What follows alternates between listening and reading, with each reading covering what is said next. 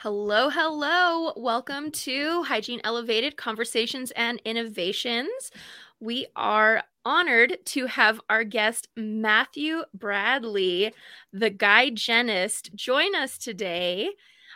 We are very excited to hear your perspective on hygiene school, what it's like being a male in a female-dominated field. So, Matthew, that being said, I'm going to kind of give you the floor. I want to hear your background, your story, and where you're at in school. So, welcome.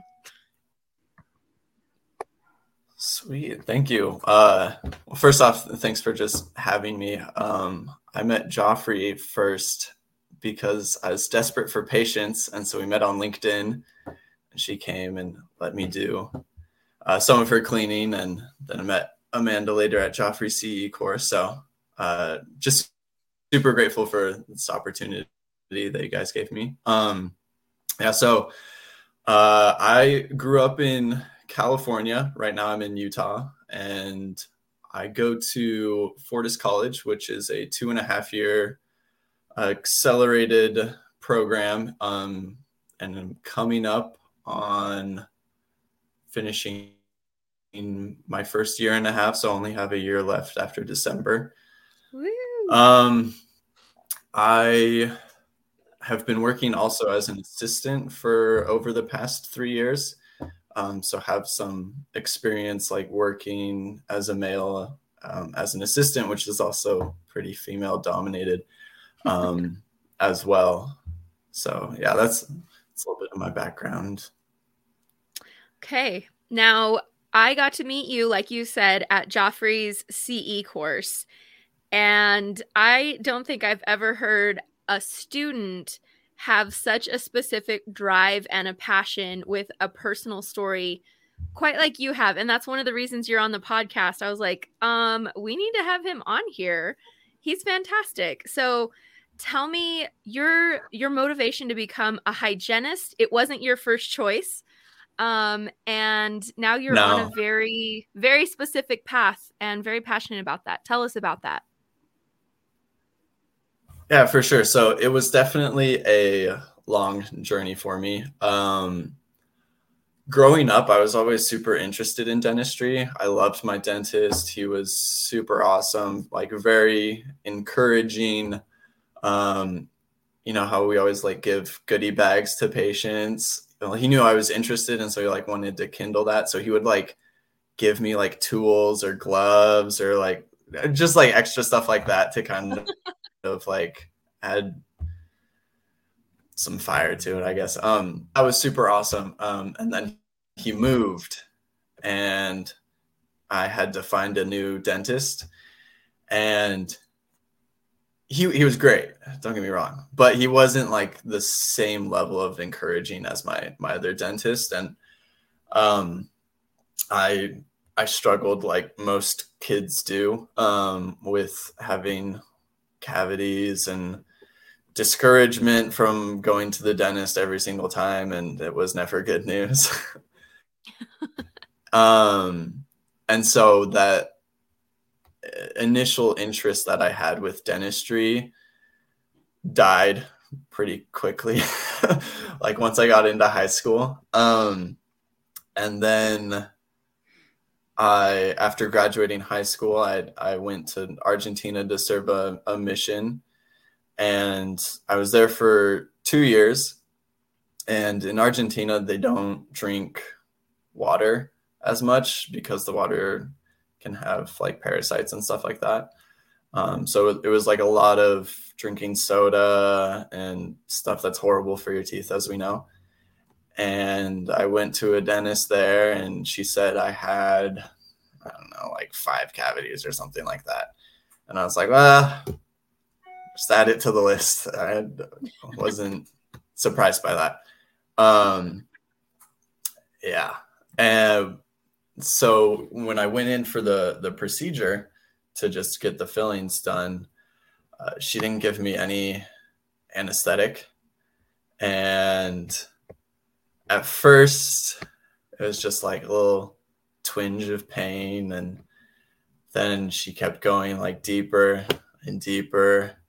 and deeper. And like it got to the point where like every time that like I heard like the handpiece, my entire body except for my mouth would be like shuddering, and I was like trying to stay still. It was just extremely painful. And I didn't know Spanish super well at the time, so like I didn't know how to tell her to stop and help me, and it was awful. And then I went back again to get like another filling done, and then when I left, it was like a similar experience. But when I left, I realized that she had left like the little metal band, which I now know is a Matrix band, was like in my mouth. So she had like taken like the Toffelmeyer off, but the band was still there. Yeah. And it was like a temporary filling that I had some peanuts and it like all fell out. So those two teeth needed root canals. I know. And oh my gosh. Yeah. So if you're ever in Argentina, don't go to a dentist. Oh my god. Not that one anyway. So yeah, I needed root canals. I got both of those done while in Argentina. One of them was fine.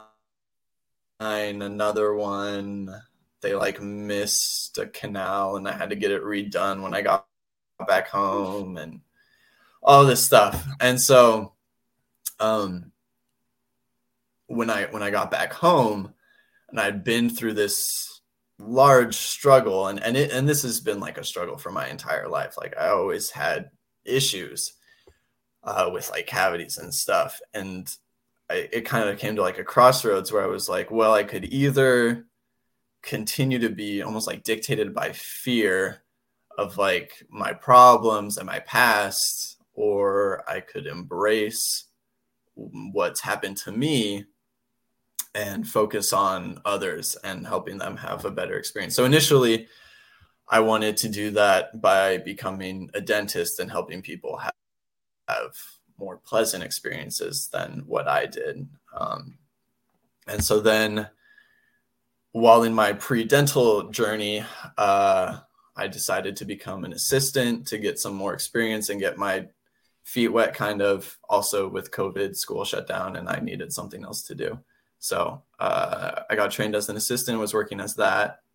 And then once I got more into the field, I realized that my values didn't align so much along with having a more pleasant experience as much as just not having the experience in general of being able to prevent cavities. You know, once I found out that caries was the most common preventable disease and that all we do is treat it and don't focus as much on prevention, I was like, I want to be a part of that change and help people that were like me that had similar struggles, because I don't feel like I'm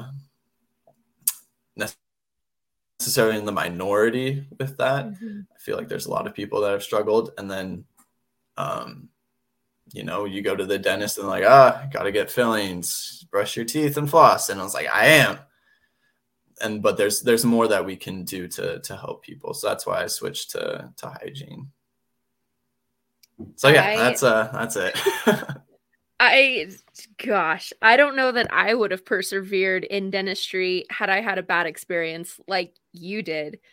I honestly, like, I came to the conclusion of hygiene because I was like, oh yeah, my hygienist, she was awesome. I enjoyed her. Never even thought about my dentist. He was a smoker. So I know, right? Weird. Like at the time I didn't think about it, but yeah, he'd be outside smoking before, like, as you walk in, like the entrance to the practice and his office like were parallel. So like he'd be like outside smoking as you walked up for your appointment. So I just never even thought about it. I don't know. But so Amanda, what was the reason you chose hygiene? So that's a whole other story. Honestly, I did not ever think about dental hygiene. I never thought about healthcare. I figured I would go into either like information technology or computer science, and it didn't work out. I was at a whole other college, came back home, felt like a failure. I didn't know what I was going to do. I wound up being at a college that I felt like I was a total loser being there. And I literally had a cry out to God moment and thought of my hygienist in the most real way, and never thought of her before in my life outside of like her in my face, cleaning my teeth. And that's how I chose it. What about you? You know what? The real reason I chose hygiene is because I thought it would be a great job to have and work part-time. Yeah. In my childhood, my mom would work 2 jobs sometimes. My mom would work in the morning. My dad would work in the morning. My mom would work at night. Like, they just hustled really hard, and they did a great job. They did a great job providing for my sister and I. But I just knew I wanted to have a family, and I didn't want to work as hard as my mom did. And hygiene seemed to fit that. So it was more like, yeah, I want to work part-time. But then I just fell in love with it and became so passionate, and now I'm me, and now it's where I belong, you know. But it was just by chance. I was like, yeah, I want to really just work part-time. It really backfired on you, didn't it, Joffrey? Yes, it did. You know, when my husband and I were dating, I told him, you know, I'm really only plan on working part-time like my whole life. So if that's a deal breaker, like, it is what it is, you know? And he was like, no, that's okay. But it's hilarious. Now I work every single day, just about. So my husband still cannot get his head around the fact that most dental offices are only 4 days a week. He's just like, what? Like, what do you do with your 5th day? I'm like, plenty. I do plenty. Thank you. Okay, so Matthew, we all know that most of the hygienists are female. What is it like being one of the very few males in your hygiene program? Yeah, so the very first day, I remember orientation. So at Fortis, there's hygiene, nursing, medical assisting, all sorts of other things. And so orientation was the nursing students and the hygiene students. We were all together in the same room, and I saw a decent amount of guys, and I was like, okay, let's go. All right, we got some other guys in my cohort. And then when we split nursing and hygiene, I was the only guy. And I remember just like sitting in that room, and I was like, oh, was this the right decision? Like, I don't know. But luckily, you know, I said I've worked as an assistant. And so I think that also being a more female dominant profession is something that kind of helped me get used to that already. And now for the most part, I don't even really think about it. I'm so used to it. It's been 1.5 years with my cohort in my school, so it's not as much of a factor. More outside of school, or if there's like a new teacher, then I'm a little bit more of an anomaly, and they're fascinated with me. I'm like the new kid or whatever. But yeah, no, it's been very positive, and I found that people are super encouraging. Like whenever I go, and like I'll go temp in an office as an assistant, or just meeting hygienists like you guys or other people at other events. They're always super supportive of me, and they're like, more males need to get into hygiene. So it's been great. There's been really good positive responses for the most part. That's so awesome. We only had one male in our cohort of 24, Elmer, who we will have on the podcast at some point. Hardest working person I've ever met in my life. Like a dad you have to tell him about Elmer. You have to. Elmer was the best. Like, we were partners for everything. And he, like, dad of 8, supported his family through school, worked graveyards, and like did all of our research papers during graveyard shifts. But honestly, Elmer is just like the hardest working person. Yeah, exactly. And I heard you correctly. 8 children? I believe it is 8. Oh, 8 children. So crazy. Yeah. supported his family, but like not only did hygiene school, made it through boards, went on to get his master's, and now he is a program director down in Las Cruces. So just honestly, hardest working, best person on the planet. Like, very grateful that I got to have Elmer as my best bud. Plus, there was no drama with Elmer, so that was very nice. He was too busy. He was too busy. Yeah, it was great. Like, his wife liked me, so she was never worried about anything. I was like, I just want a friend. And so yeah, Elmer was awesome. But okay, so going back to your motivation, and kind of your change in plans going from dental to dental hygiene, how has your perception of the profession evolved since you began your hygiene program?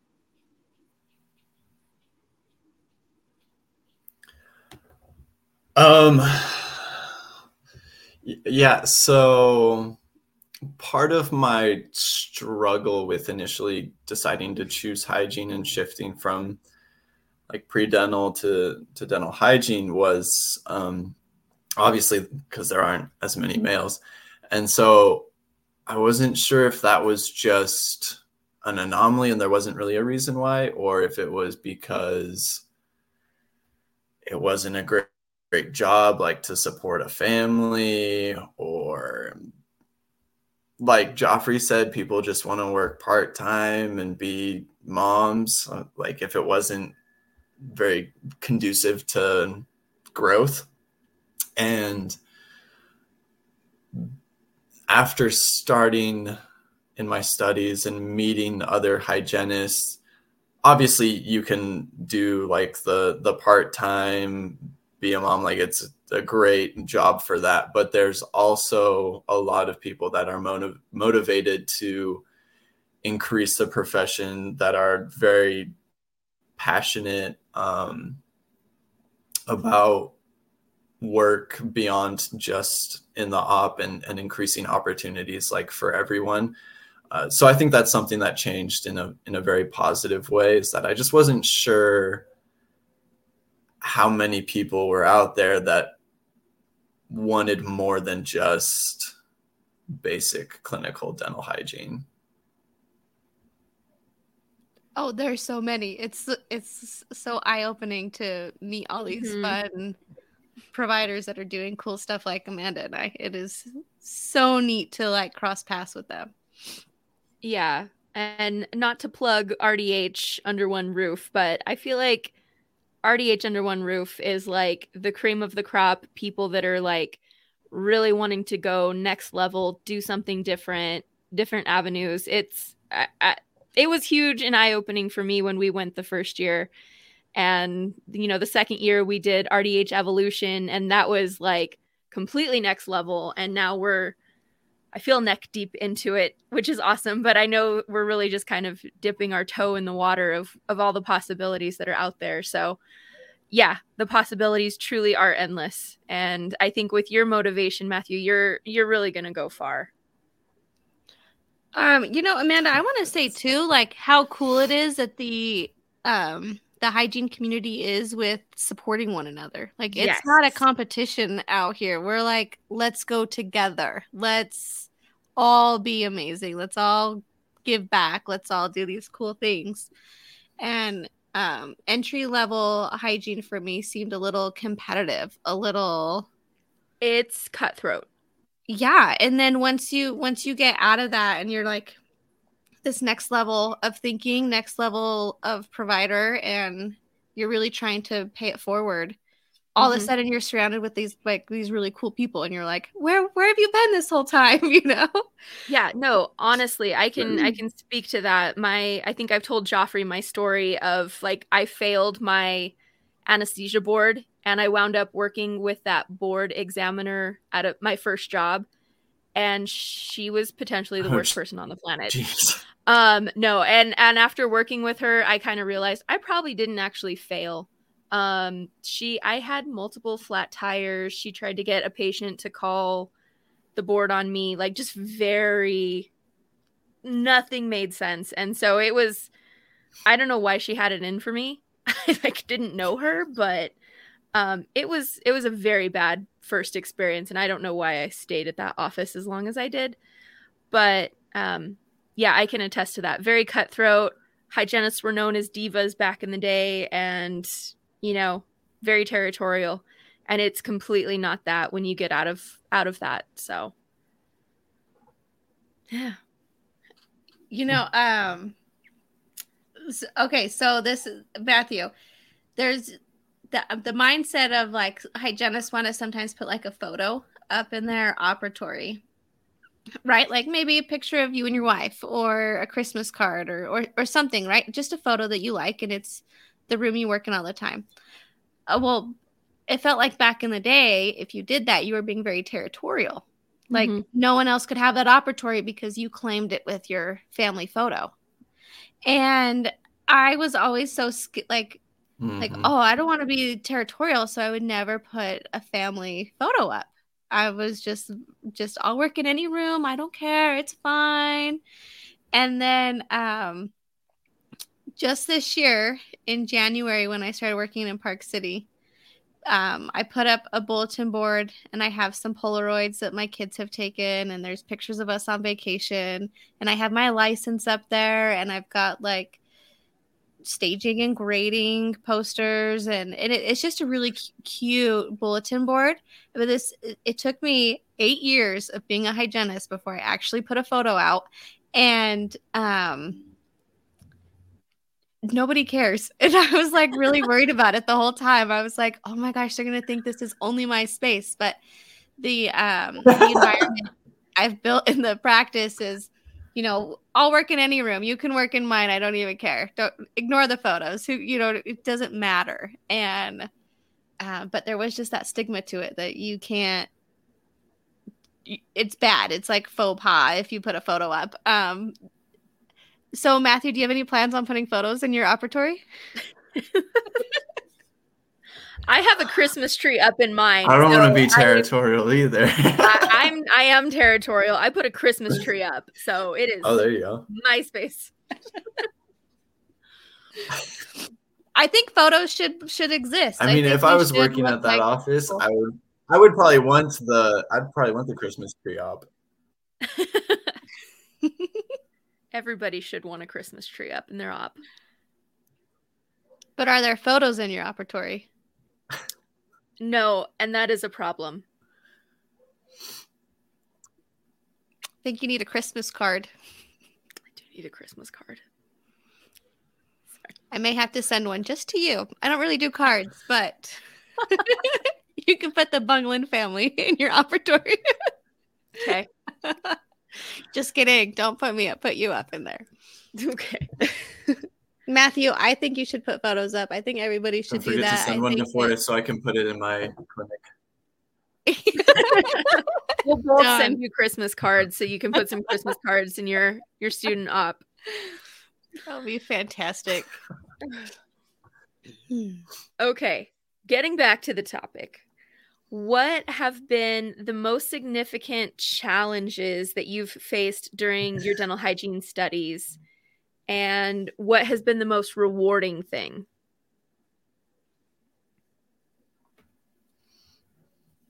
So challenges, finding patients, obviously. Yeah, because you're out of state. That's tough. Rewarding. I think another challenge. Yeah. So I don't have like family in the area as much. So there's been a lot of marketing, talking to random people, trying to just go to Subway, get a sandwich, be like, hey, can I clean it? But I'd say another challenge, and I think this is probably pretty universal with hygienists, is a lot of us are pretty perfectionists. And there's a bit of at least for me, there's a bit of a rude awakening going into clinic where I'm like, it's easy. Just adapt it and scrape it off and it's fine. It's easy. And it's not. And so I think being patient with myself has been something that's been difficult. But when I am, and I'm able to see those small improvements, I would say those are super rewarding when I'm able to just focus on the small victories and improve a little bit. I still have another year of school. So if I improve a little bit for another year, like I'll be looking pretty good at the end. But sometimes I'm hard on myself, and I have a hard time being patient and just like going through the process. I want to be the perfect hygienist right now, even though I'm in my third quarter of clinic or something like that. So like I don't have any experience. It's called that's been great. And reason. Then also just opportunities to help people. Yeah, exactly. So just continuing to practice and see those improvements has been super rewarding for me. That's awesome. I think it is important to like stop and celebrate those victories. I think for me, I remember specifically, I would get I don't know how Fortis did it, but University of New Mexico, we would have processes for our clinic, and you would know what all of your requirements were and what you had to be proficient at. And I had like a pace of like, I am going to be done a month before clinic is over with all of these if I can. And that was like my set goal for myself, was to be done with all of those ahead of time, so that way I wouldn't be stressed that last month. So that was my mental game that I played with myself. But yeah, that was like a big victory whenever I checked all those boxes of competencies. So I would have to say one of the biggest challenges when I was in hygiene school was that we had these, like, they call them PPEs or some little acronym. I don't even know, but you had to like pass them off, right? You had to be proficient at whatever it was. And the first couple, you had to read verbatim, and you had to have this entire sheet memorized. It was typed up in like 0.10, like 10 font. Like it was so tiny. And it was this whole sheet, and you had to go through like about your PPE and how you were going to like wipe and clean the room. And you had to like hit it in order, and you had to say it verbatim of like how you were going to do things. And so we go to pass it off, and they're like, oh, it's easy. You just do what's on the paper. And I mean, mind you, I have a 6-month-old. I'm like, I didn't memorize the paper. We have to memorize this. So I like tried it. And that was the only like pass off I ever failed, was the very first one where we talk about our PPE. And I'm like thinking, I am the biggest moron ever. How can I not do this? So it was that memorization that was so challenging for me. And first semester was over, and I wanted to quit hygiene school. I was done. I'm like, this is so hard. This is incredible. I don't know what I was thinking doing this. This is way too hard for me. I don't want to do it. And my husband was just like my biggest supporter. And he was like, Joffrey, you can't, because now you're $10,000 in debt. You need to finish the program through. And I'm like, this is a financial commitment, so yes, you will. Yeah, I'm like, okay, I'll do my best. But I mean, I'm so fortunate for his support, and I look back at it and I'm like, oh, I'm so glad he didn't let me quit, because I was just too hard that first semester. But then, Matthew, I also wanted to share with you, right when the last semester, it just became review. We were just reviewing everything they had instilled in us, the entire program. And then all of a sudden it was so easy. Everything was just like clicking at the end. It was just review, review, review. And by the time I went to go take my boards, like the board exam, like the big one, it wasn't as difficult as I had thought in my head. Like I thought, I'm never going to pass this test. It's going to be way too hard. And then the questions that were coming up, I'm all, that's all they're asking? Sure, I know that. Like, no problem. So I just went from having like zero confidence to being like super confident by the time the program was over. That's heartwarming. No, I have a funny story about the PPE. Let's hear it. So when I had to pass off we call them SEs. I don't even remember what that stands for. Skill evaluation, I think.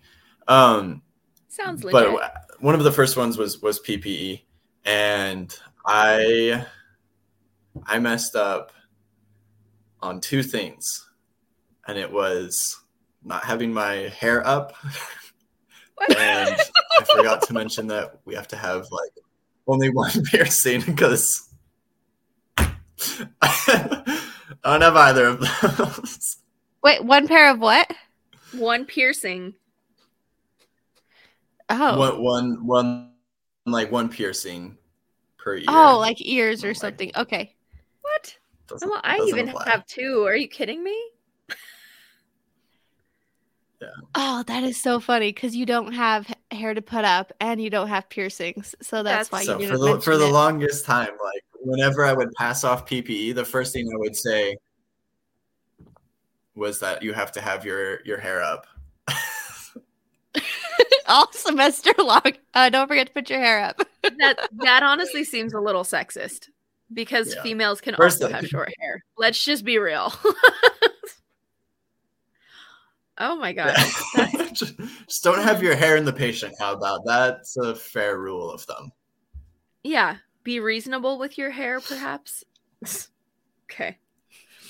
So, with some of these challenges, have you had any mentors or role models who have guided you through this journey in hygiene?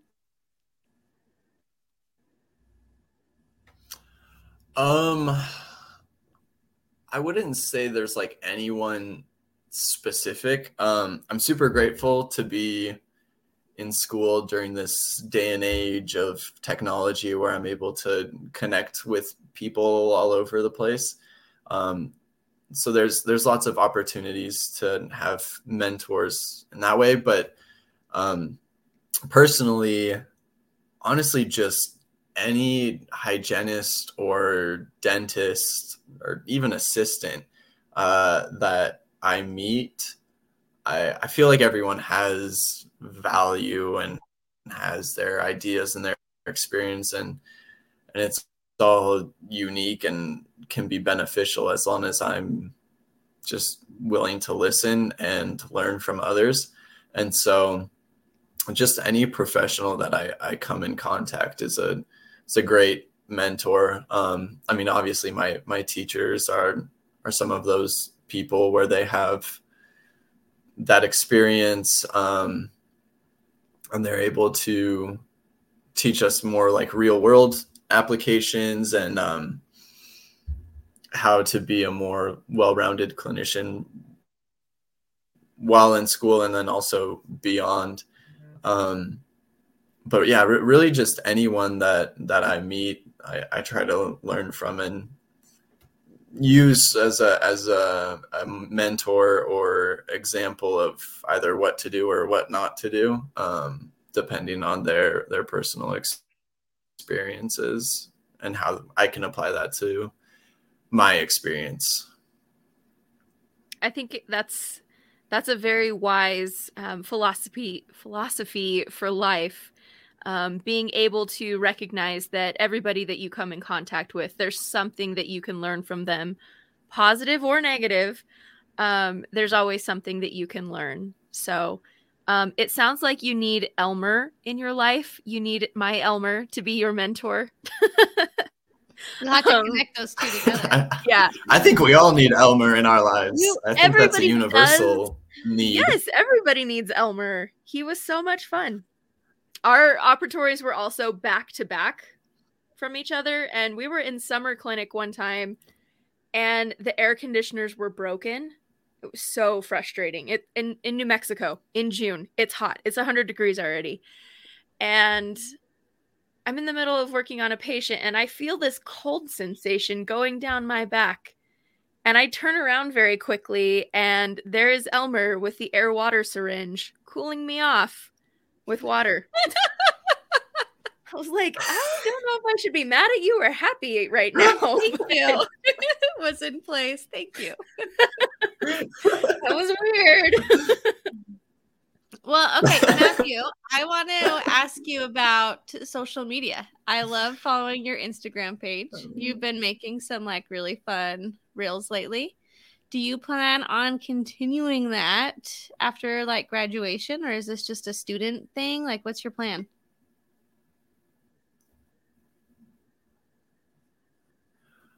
So that's an interesting question. So after I don't know if I ever told you this, Joffrey, but I was kind of talking to Amanda about this at the CE. But like how after graduation, I want to own my own hygiene practice. And I think a huge part of owning a business now is like your social media presence. And if you're able to have like a positive presence and following, then that lends itself to like more success. So it's an experiment for right now. I'm just kind of like messing around and trying to understand more about social media and like how to be more effective, I guess. So yeah, it's something for now, and then yeah, I want to continue, and I think it's a great way to give access to other people, for education, whether that's different professionals giving them your experience or little tips, like this, or like a big one is like Hygiene Edge. That's great for professionals, or there's more educational accounts that are great for patients and just the general population to raise awareness of oral health and different strategies that we can do to increase the effectiveness of like our home care and things like that. So no, I definitely want to continue to try and learn and grow in that space. Matthew, did you know you were golfing with the famous Shelly Brown from Hygiene Edge? Oh yeah. I did know that. I'm like her biggest fan. I love Yes. Shelly so much. It was super cool to talk to her and learn about like her experience, and like we talked about her because I was at the lobby day this year where they were talking about increasing access to care in Utah by not having to have I can't remember the exact term, but like the written agreement between the dentist and hygienist, so that they can go to like home care facilities and provide care. And so it's like talking to her about that and other opportunities. So I mean, and that's like from social media, being able to have those connections. So those are the kind of the things that I think about as like my mentors and people that I look up to, able to make those connections. Now, if I remember correctly, your wife is a content creator for doTERRA, correct? What? Yeah. Okay, is she helping you with your social media?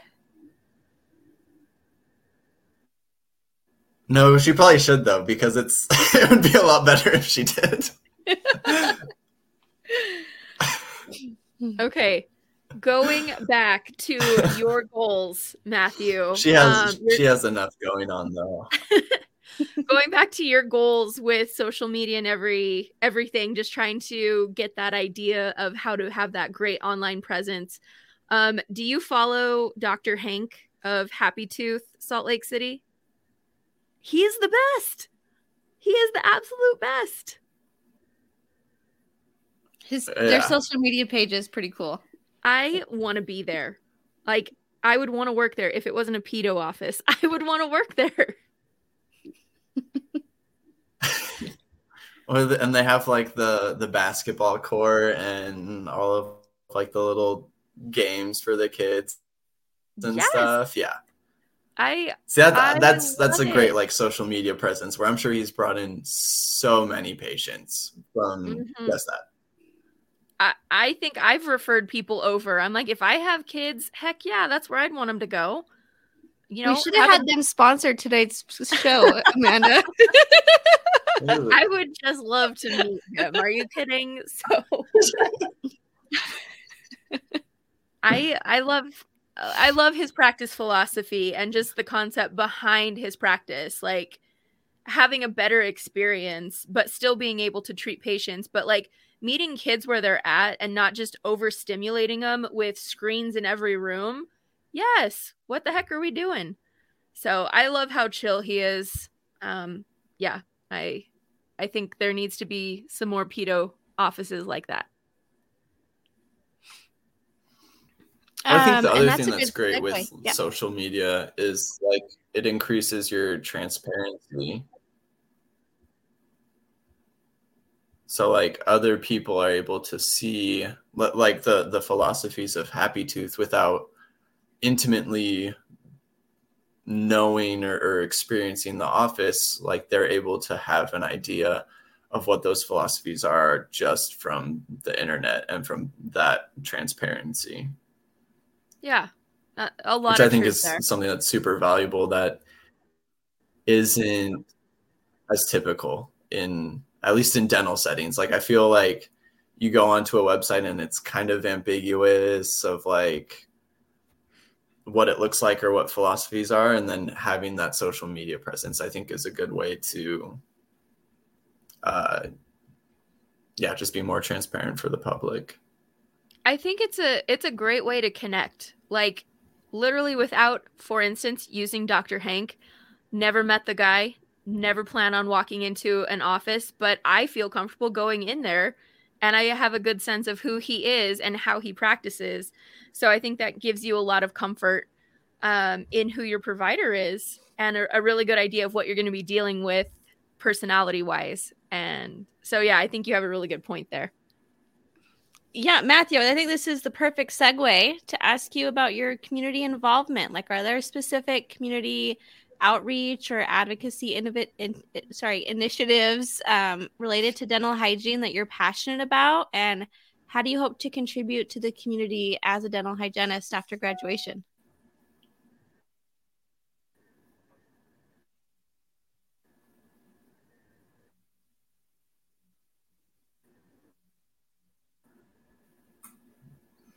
Yeah.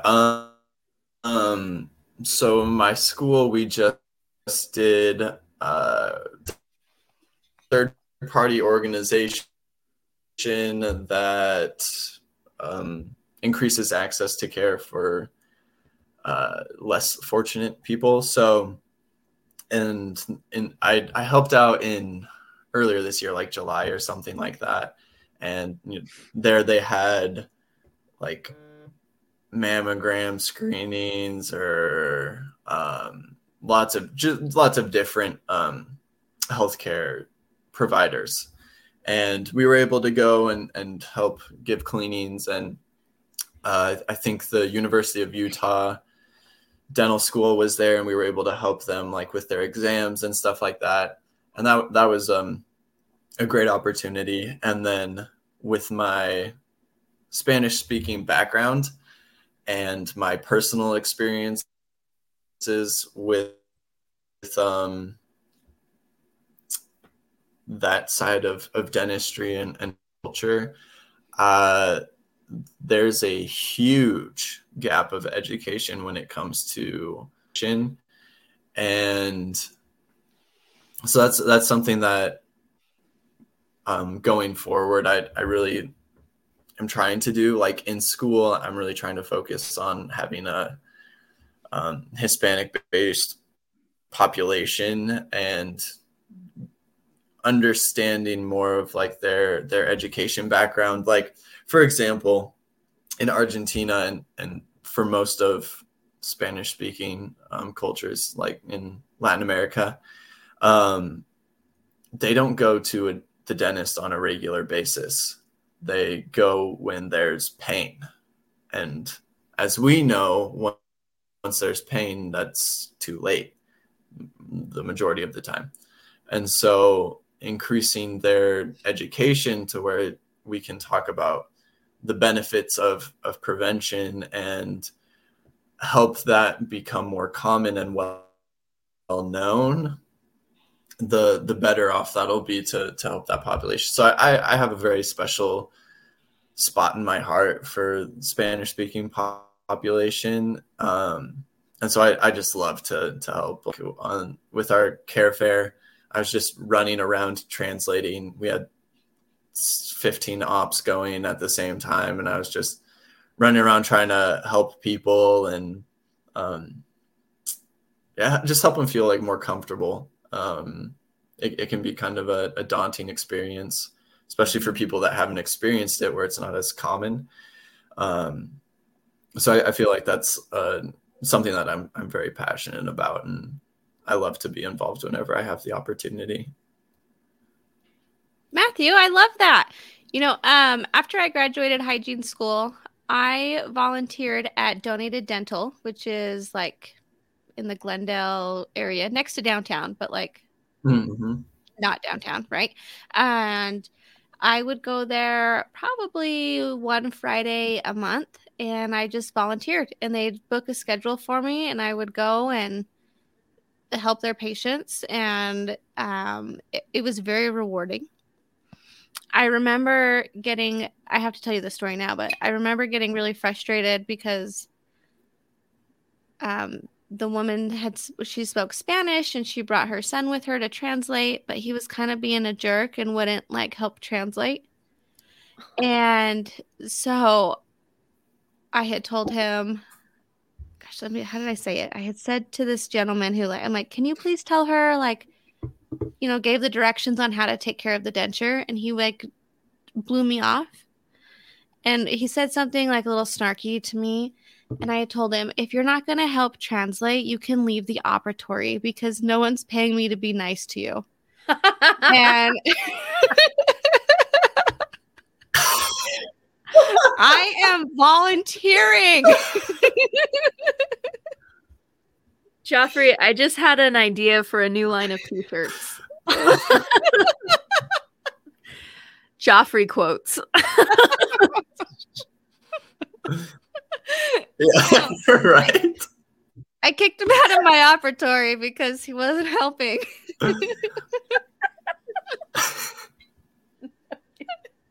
Tell him to go wait in the lobby. Oh my gosh.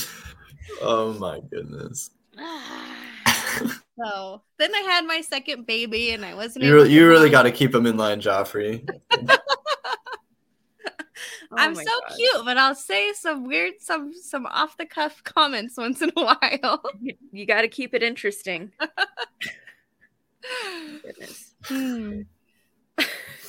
But anyways, that volunteering experience just sounds like a really good fit for you when you first graduate. I think you'd really enjoy that, and you'd make a lot of connections there. I still have friends, like when we do the conventions, Donated Dental always has a booth, and their team's the same team that was there 8 years ago, and they all remember me. Hi, Joffrey. And I'm like, hey guys. And so they're just a really cool group of people down there. Do they remember you as the hygienist that kicked people out? No, probably not. I don't know how many people know that story. It's a good I don't know.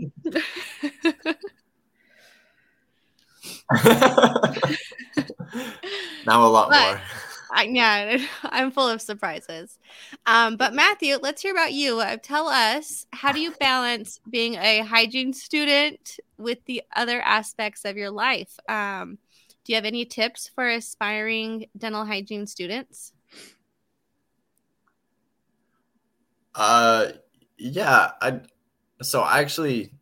feel like I'm a decent person to speak on this. I feel like I actually have something to say with this question, but that's good. So I work as an assistant, and then I go to school full time. And so anytime I'm not in school, I'm working as an assistant. And then after that, I coach youth basketball 2 nights a week, and I help out at my church's youth program once a week. So I have a very busy schedule every week. And you're married. So something that's been super helpful is just, yeah, which is great because then she can do all of the other things and just take care of me. Teamwork makes the dream work. It's been great. Well, and that's what I was gonna say, is that having a budget for your time and making sure that you're not wasting any time and it all has a purpose, and you have like a certain allotted time for homework or for studying. Like actually meal planning was something that was like super helpful. Just already having that set aside, having your menu for the week, and then I know what I'm gonna eat. But just planning your day out and sticking to it, having that schedule. And the other thing is, when I'm at school, trying to be as effective as possible. Sometimes like my classes are 5 hours long, whether that's clinic or didactic. So sitting in local anesthesia class for 5 hours, it can be a little mind numbing at times. Pun intended. And so just trying to stay focused and continue to like do my weekly work while I'm in school has been super helpful. So your classes are 5-hour blocks?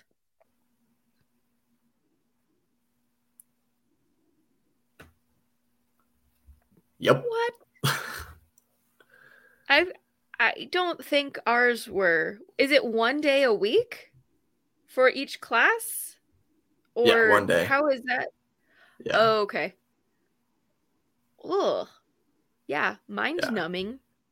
That's horrible. Wow, we had like a Monday schedule, a Tuesday schedule, and like the teachers came in and out of the classroom. So it'd be like you have a pedo class for an hour, and then you'd have anatomy for an hour, and it just like rotated like that.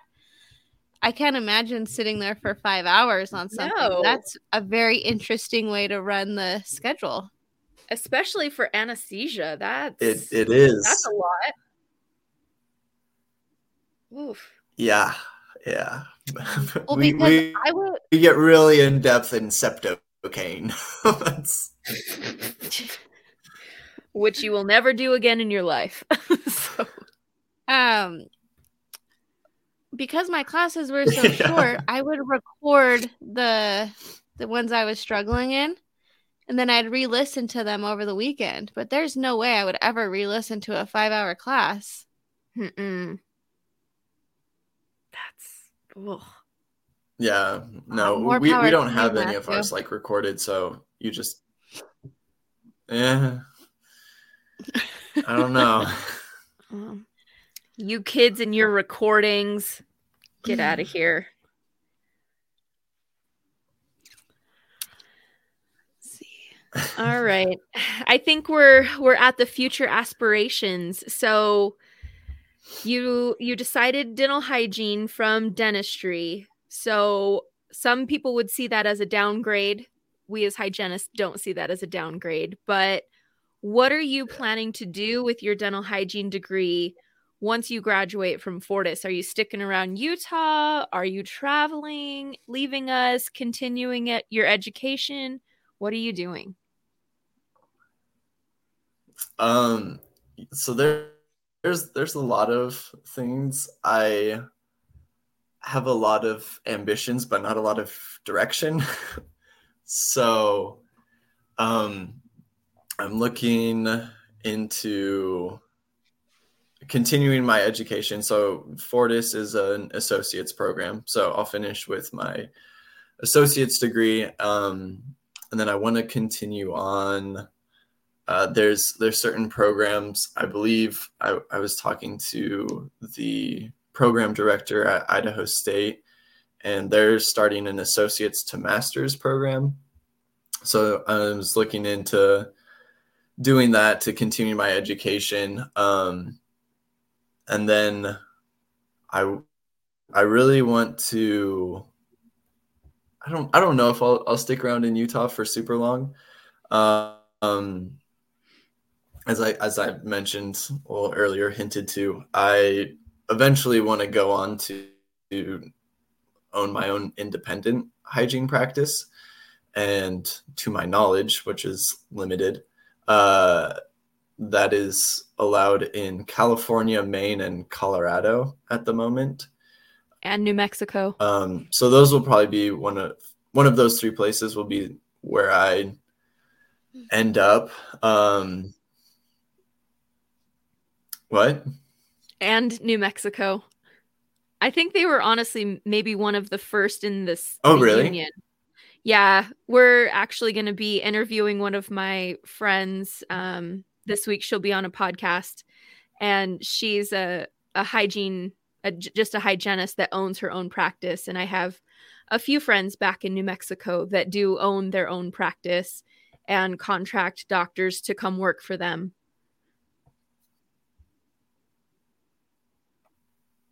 So is it like a brick and mortar hygiene only practice? Because I know hygienists can own practices, but I want to like have just hygiene. No, like restorative. I'll be honest. I've known of hygienists back in New Mexico that they owned the practice, and it was dentistry as well as hygiene. I can't speak for my friend Yvette or Deanna. I know for a while, Deanna was doing, she would have a dentist come and work for her. But I think she just recently changed up her practice. So I'm not sure if she's still getting, but I know brick and mortar, restorative, and hygiene were present. And then she would contract some specialists to come as well. You're going to have to stay tuned and listen to our next episode, Matthew. So maybe New Mexico. Yes. I don't know how many years that's been allowed, but I've been out of school 15 years. And I want to say within my first couple years of practice, I remember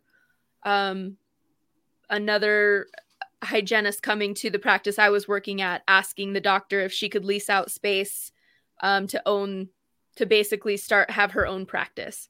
And I was like, what in the world? And so it's been at least 12 years, if not 13, that's been a thing in New Mexico.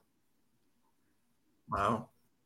Anyway, back to your aspirations. Sorry for the plug for my state. Some more. No, that's episode. Part of it. Increasing the knowledge. Okay, Matthew, we have two specific sign-off questions that we always do. I want to.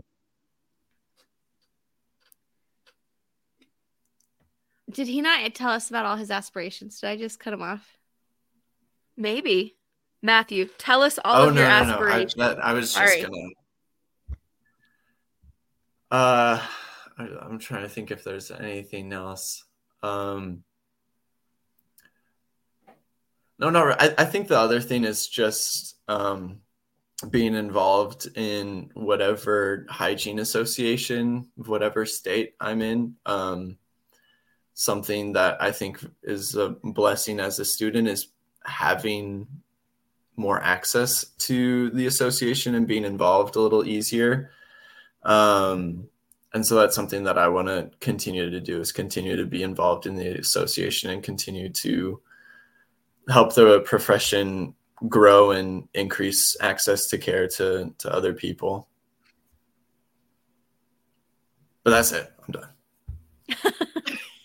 I think those aspirations are beautiful, Matthew. Yes. And we Amanda and I find you just so inspiring, and we love the passion and drive that you have behind you. And and you're just like adorable. We love talking with you, hanging out.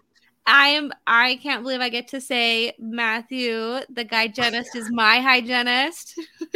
So we're really grateful to have you tonight, and thank you for making time for us. And I was telling you there's 2 questions we always ask everybody at the very end, but they don't pertain to you yet because you haven't graduated. So I tweaked them just a little bit.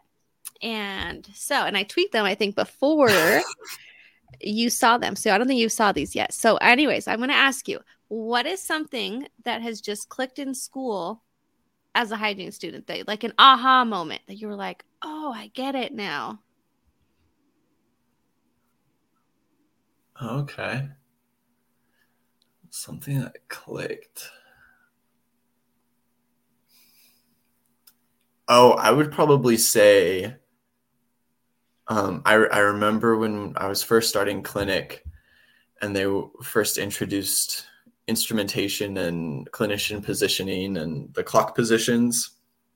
Like, it wasn't super confusing to me, but at the same time, I was like, 11 o'clock, 10 o'clock. I mean, it's pretty much the same thing. It's not a big deal.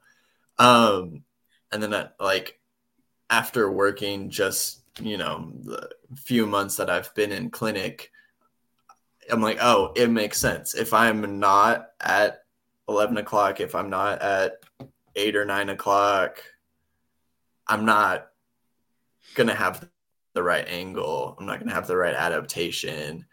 And so now it's like not even something that I question anymore. At first I was like, I can just sit at 12 o'clock and do everything. It'll be fine. And that's not quite how it works. Every patient is different. And that ergonomics is so important too, though. Ergonomics is so important. But last week, or right before my vacation, I had this patient. We were doing scaling and root planing, and she was just so numb. She had this giant tongue. She could barely open her mouth up. Like the bite block, it couldn't even go in because she couldn't open wider than that. So I found myself trying to clean the lingual of 30 and 31. And I could not see anything with that big tongue in my way. So being right-handed, I decided I would stand up and move over all the way to 3 o'clock. Animal. Yeah, 3 o'clock. And I'm trying it, and I'm fighting this tongue for dear life. I am just fighting this tongue with my mirror. Like, it's hurting my hand just fighting the tongue. Anyways, I found myself having to get like so close to the patient. And then I'm like bending down because my chair is still over at 9 o'clock, but now I'm at 3 o'clock. So, I'm using the ultrasonic. So I'm on, one knee is on the floor, one foot is on the pedal, and I'm like in there. And I'm like, if my instructors could see me with my knee on the floor right now, this is totally embarrassing. But there was like literally no other way to like see, because that tongue was so big. I'm like, I can't see a stinking thing. And this is a scaling and root planing case, and she's numb and she can't. It was just a mess. But you're absolutely right, Amanda. Every patient is different. Yeah. I don't think I've ever gotten out of my chair and onto the floor. I've definitely stood, but I've never like proposed to the patient before like that. Yeah, I did. I totally proposed to her. One foot on the ultrasonic, one knee on the ground. I was in there. That's some skill, though. We got all the calculus out on that post radiograph. It looked beautiful. That's what it's about. Oh my gosh. It's one of those like, do what I say, don't do what I do things. I'll say all day long how important ergonomics is, but once in a while I'll catch myself doing something a little strange. All right, Amanda, I will let you ask Matthew our very last question. Okay. Matthew, what piece of advice do you wish you could go back and give yourself on the first day of dental hygiene school?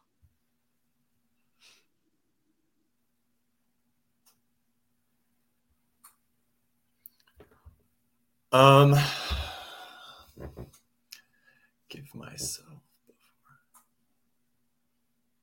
Well, that's a good question. I think something that other people told me that I probably didn't listen to as much as I could have and should have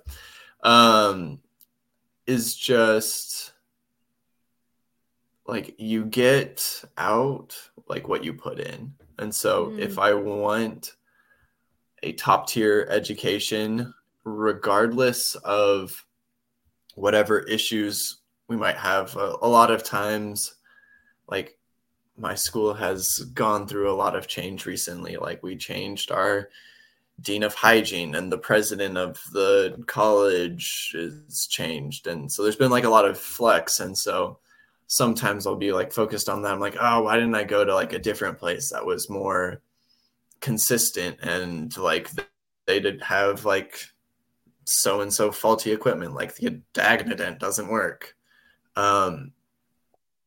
But that doesn't make my education. The effort that I put in of what I want to learn and my interactions with teachers and students, that the effort that I put into that is the quality of education I'm going to get. It's more dependent on me than it is on anyone else, I think. And I think that's something that I could have taken to heart a little earlier, and something that I continue to have to remind myself is that it's not necessarily the place that I'm getting my education, but how I view my education and my interactions with others, and how that's going to shape not only my time in school, but later on my professional connections and, you know, how I work as a clinician and hygienist in the future. I think that is solid life advice. And I wish you were there to tell me that the first day of hygiene school back in 2005. Because I don't think I put in the work that I should have in hygiene school, and that's nobody's fault but my own. But I think going with that perspective of you get out what you put in across the board, that's solid advice for life. So I agree with that. Absolutely. Great answer, Matthew. We love that one. I'm actually going to be at your school on Thursday doing a presentation for the senior cohort. So maybe I'll see you around. Yay. Mm-hmm. And hopefully my presentations keep no, going. Thursday I won't be there. Your class. Nope. Tragic. I will be there. And Matthew, I think we'll need to do a follow-up show like later on. See what you're up to later on. Ask you a whole new set of questions. After graduation. Yeah, of course. All right. Well, Matthew, thank you so much for joining us tonight. All right. Oh, my pleasure. Thank you so much for having me. It's been fun.